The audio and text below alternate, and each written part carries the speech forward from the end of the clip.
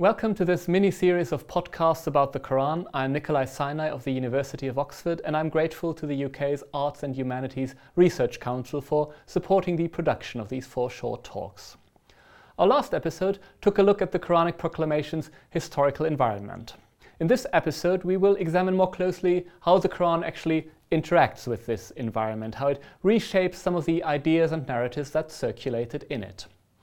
As we saw in the last episode, the Qur'an presupposes that its original recipients would have possessed considerable familiarity with Jewish and Christian traditions, which the Qur'an claims both to confirm and to clarify. So in interpreting a given Quranic passage, one would naturally look to reconstruct as fully as possible what cultural background knowledge of the issues that are raised in that passage the Qur'an's addressees might have possessed.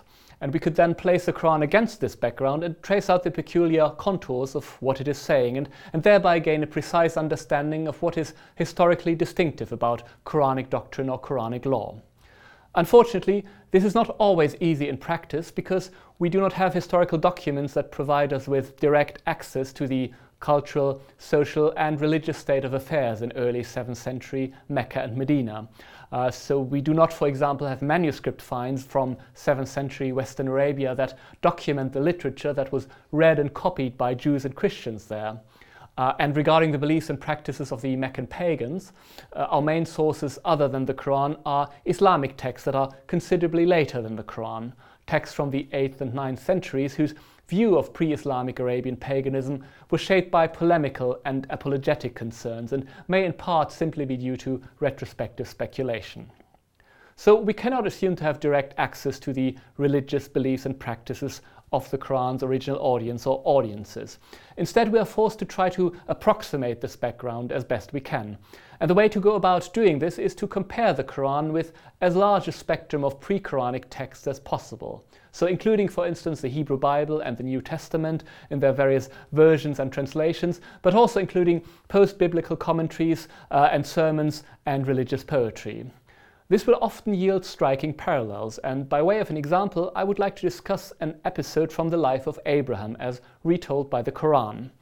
The episode consists in a dispute between Abraham and his father and his contemporaries about their worship of idols, for which they are berated by Abraham, who is presented in the Qur'an as an exemplary monotheist. According to a passage in Surah 21, Abraham even goes so far as to destroy these idols in order to demonstrate their powerlessness. Abraham announces, "By God, I shall outwit your idols after you have turned your backs," and he then smashes the idols to pieces, except for a big one that they had. Abraham's compatriots then return and ask, "Have you done this to our gods, Abraham?" Upon which Abraham blames the havoc that he has wreaked on the one idol that he has spared. "This big one has done it. Ask them," meaning ask the idols, "if they're able to speak." But of course the idols aren't able to speak, and Abraham's compatriots actually admit this. They were confounded and said, "You know that they cannot speak." So Abraham's opponents have effectively conceded the impotence of the idols they worship, and Abraham drives this home by saying, "Do you worship besides God something that cannot benefit or harm you at all?" This story from the life of Abraham is not found in the Bible, as was pointed out already in the 19th century by the German scholar Abraham Geiger. The Quranic narrative's closest parallel occurs in a Jewish commentary on the book of Genesis, a commentary that is written in a mixture of Hebrew and Aramaic and is normally dated to the 5th century of the Common Era, so well before the Qur'an. This commentary, which is known by the title Genesis Rabbah, explains that Abraham's father Terach worshipped idols and sold them, and that he once went away somewhere and left Abraham to sell idols in his stead. Abraham is then said to have broken the idols of his father with a staff and to have put the staff in the hand of the biggest of them. When his father comes back and surveys the scene of destruction, he asks Abraham who has done this to them, and Abraham then gives the following explanation. "How can I deny it to you? A woman came carrying a bowl of flour and said to me, 'Here, offer it to them.' I offered it to them, and one idol said, 'I will eat first,' and another said, 'I will eat first.' Then this one, the biggest of them, took a staff and broke them." Abraham's story is obviously preposterous, and it succeeds in causing Terach to betray that he is perfectly aware that the idols he venerates and sells are really completely powerless. "Why are you mystifying me?" he says to Abraham. "Do these idols have any knowledge?" Upon which Abraham retorts, Do your ears not hear what your own mouth says? So very much like the Quranic account, this Jewish text presents Abraham as playing a sort of educational prank on his people, or specifically on his father, that flushes out the fact that his father is well aware that the worship of handmade idols is nonsensical. Both the Quran and the Jewish text are in agreement that idolatry is ultimately inconsistent. To be sure, there are some differences between the two accounts. Neither the Quranic passage from Surah 21 that we've examined, nor a similar one from Surah 37 explicitly mentions the staff that Abraham uses to smash the idols according to the Jewish narrative. And while the Jewish text has the climactic confrontation following the destruction of the idols take place between Abraham and his father alone, the Quran pits Abraham against an entire collective. But the general resemblance of the two narratives is nonetheless indisputable, I think, and there's also important overlap in crucial details. Both the Quran and Genesis Rabbah make special mention of the biggest idol of the lot, and in both texts a very similar question is asked after the destruction of the idols is discovered. According to the Quran, Abraham's people say, "Who has done this to our gods? Man fa'ala hadha bi alihatina," in Arabic, while the Jewish text has Abraham's father inquire, "Who has done this to them? Man aviz lahon kavein," in Aramaic. It also deserves to be noted that the second Quranic retelling of Abraham's destruction of the idols, which is found in another surah, in Surah 37, includes a verse that is really only fully intelligible in light of the pre-Quranic parallel that we've just examined.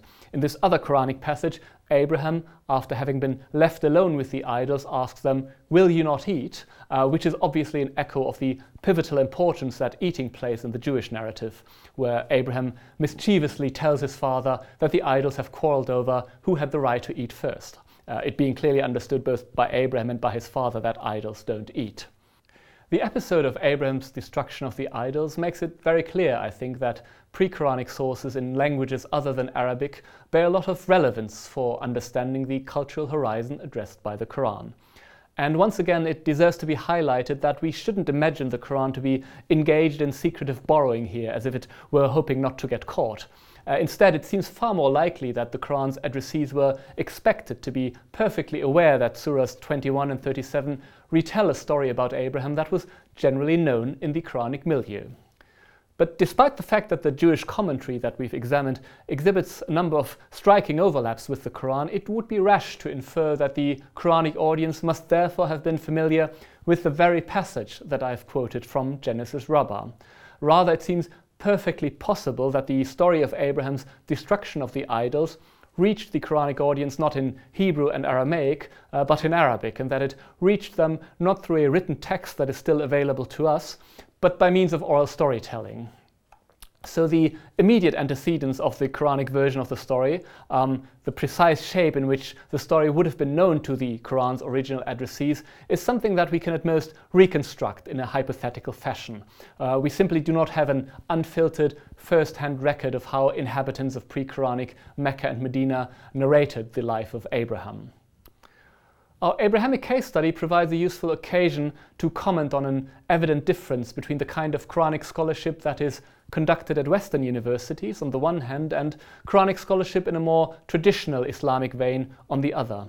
This contrast is not necessarily a contrast between Muslim and non-Muslim approaches to the text, because there's certainly cutting-edge research on the Quran done in English or French, for example, whose authors happen to be Muslim, but who are not therefore approaching the Quran from a different vantage point than their Christian, Jewish or agnostic colleagues. But it is true that traditional Islamic scholarship of the kind that is still conducted to a high standard at universities in the Islamic world is and has been much less interested than modern Western scholarship in embedding the Quran within a rich spectrum of Jewish and Christian texts in languages other than Arabic.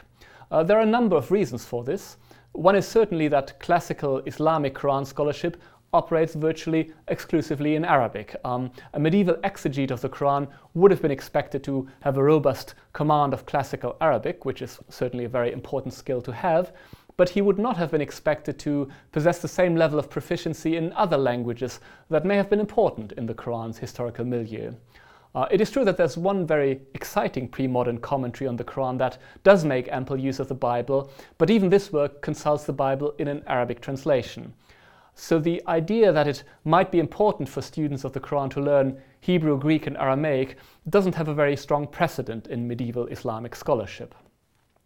A second reason for why the kind of intertextual comparison that we've engaged in earlier is far more popular at Western universities than at many universities in the Islamic world is certainly the fear that when scholars juxtapose the Quran with Jewish and Christian literature, the main interest is really only to show that the Quran is an uninteresting and inferior carbon copy of earlier sources.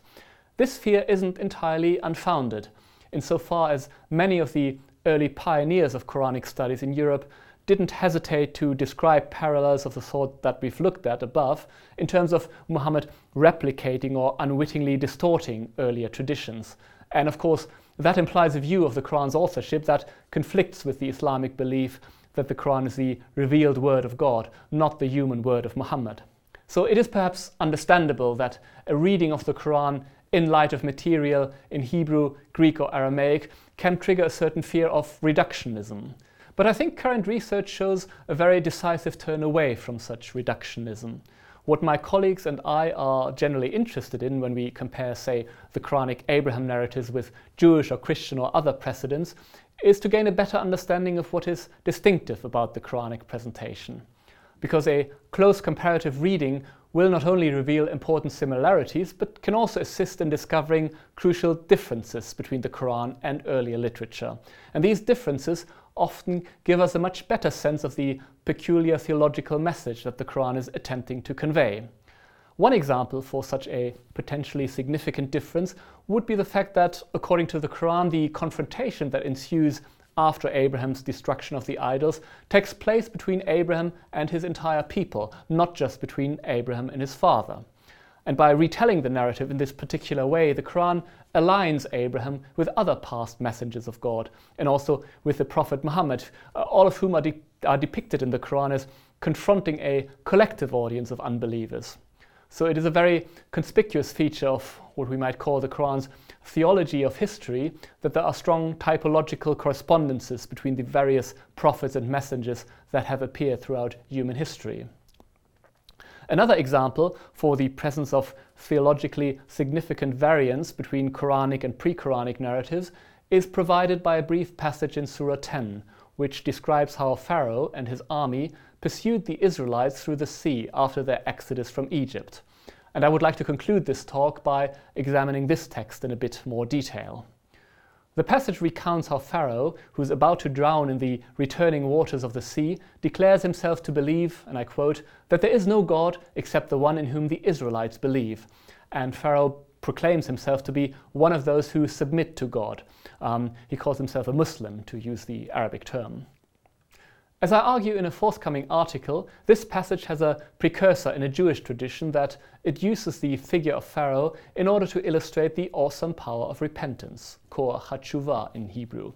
Even a perfect villain like Pharaoh, this earlier Jewish tradition holds, survived the just punishment that he had coming because he repented at the very last moment before his impending death. But the Quranic presentation strikingly diverges from this view. According to the Quran, Pharaoh's repentance came too late. The answer that he receives from God in the Quran is, "Now, and you committed rebellion before and were one of those causing corruption?" The Quran then goes on to imply that it was not Pharaoh as a living person who was delivered, but only his lifeless body. So in placing the Pharaoh passage from Surah 10 against the background of earlier Judeo-Christian tradition, we observe a tangible discrepancy between the Quranic version and its likely antecedent. Incidentally, we may note that such a discrepancy is entirely in keeping with the Quran's self-characterization as providing both a confirmation and a clarification of Jewish and Christian traditions. Now, the interesting question is what it means for the Quran to tell the story differently. Of course, a believer in the Quran's revelatory origin might simply respond by saying that the Quran tells the story as it really happened. That may be so, although I'm personally agnostic as to whether there ever was a Pharaoh who pursued Moses and the Israelites through the sea and whether or not he drowned. But even if one were to assume that the Quran is simply setting the historical record straight, it seems likely that this serves some doctrinal or theological purpose. After all, the Quran very clearly does not aspire to be simply a collection of true historical facts. The Qur'an reminds its hearers of certain events in the past because these events have a theological significance to the Qur'an's hearers in the present. In the case under discussion, this significance is illuminated by a number of Quranic statements, which are found both in Surah 10 and elsewhere, to the effect that even the most incorrigible unbelievers will ultimately come to believe, namely when they are faced with God's overpowering punishment. But just as there is no great merit in acknowledging the existence of an earthquake when it hits you, so the Qur'an insists that believing only at this point, when God's punishment has already begun to materialize and to unfold, is simply too late. So the Qur'an is in principled theological disagreement with the idea that repentance has a virtually unconditional efficacy and power, which is the theological point that the story of Pharaoh's repentance seems to have exemplified in the Jewish tradition. So the reason why the story is told differently in the Qur'an is not only to correct the historical record, but also, and most importantly, to correct the theological record. According to the Qur'an, humans are bidden to make an existential choice between belief and unbelief, and this choice needs to be made before belief has become empirically confirmed fact. What I have tried to illustrate with this brief discussion of Pharaoh's repentance is that a careful comparison between the Qur'an and earlier traditions and texts allows us to gain a more nuanced understanding of the Qur'an's own theological profile. And it seems to me that both scholars who are committed to the Qur'an as divine revelation and scholars who do not share this commitment might be equally interested in tracing out the distinctive contours of Quranic theology in this way. In any case, there's no reason to be overly worried that juxtaposing the Qur'an with earlier texts and traditions must necessarily result in a reductive view of the Qur'an, in seeing the Qur'an as a mere echo or replica of these earlier traditions.